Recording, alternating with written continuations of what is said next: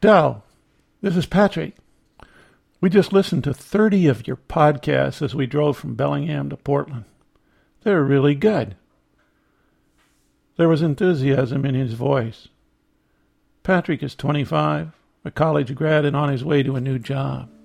He called me last weekend to tell me how much he was enjoying these podcasts. He went on. We never get a chance to listen to our elders talk about things that really matter. This is Retirement Talk. I'm Del Lowry. Besides appreciating his enthusiasm for this program, his call got me thinking about the communicating we do with the younger folks in our life. Sometimes our conversations with them are very brief to non-existent. I think about time spent with kids when there is no conversation. We sit and watch the game together. We talk about the weather, or how are you doing today? But we rarely venture far from polite exchanges. Perhaps we need to create some place or some way of discussing topics of a more varied nature. Our barista mentioned the podcast on waffling, which had special meaning to him as he was trying to decide whether or not to move to a new city and take a new job. I guess the topic was timely. He decided to leap. He took the risk.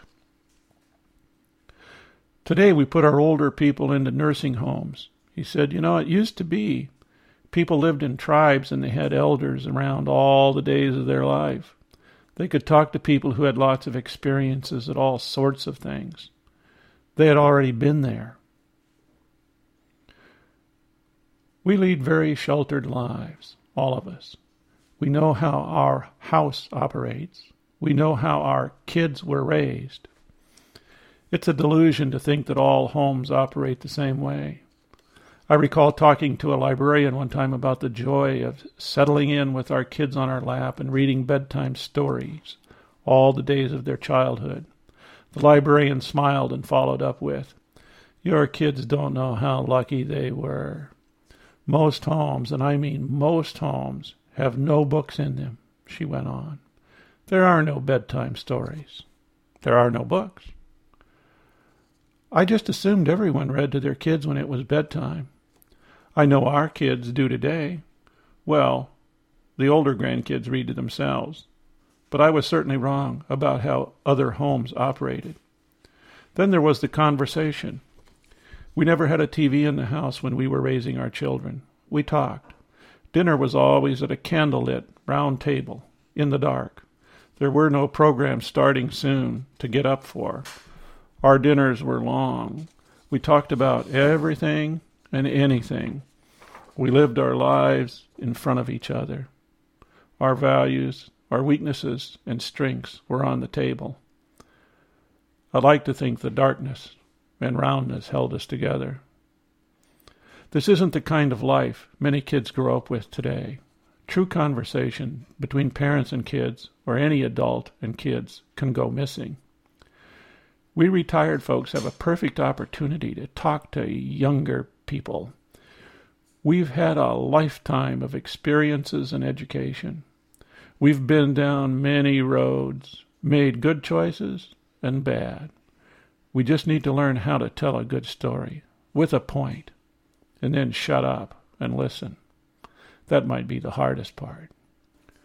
We need a place where we can meet, sort of a generational mixing hall. We could volunteer through some agency like Big Brother or Big Sister. We could probably find others at the YMCA or YWCA. I'm sure a phone call would give us a good idea of what's possible.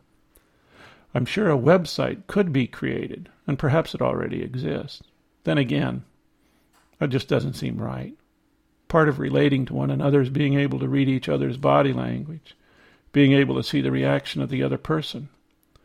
Perhaps my barista friend liked my podcast because he knew me and could relate. It's the connections we seem to be lacking.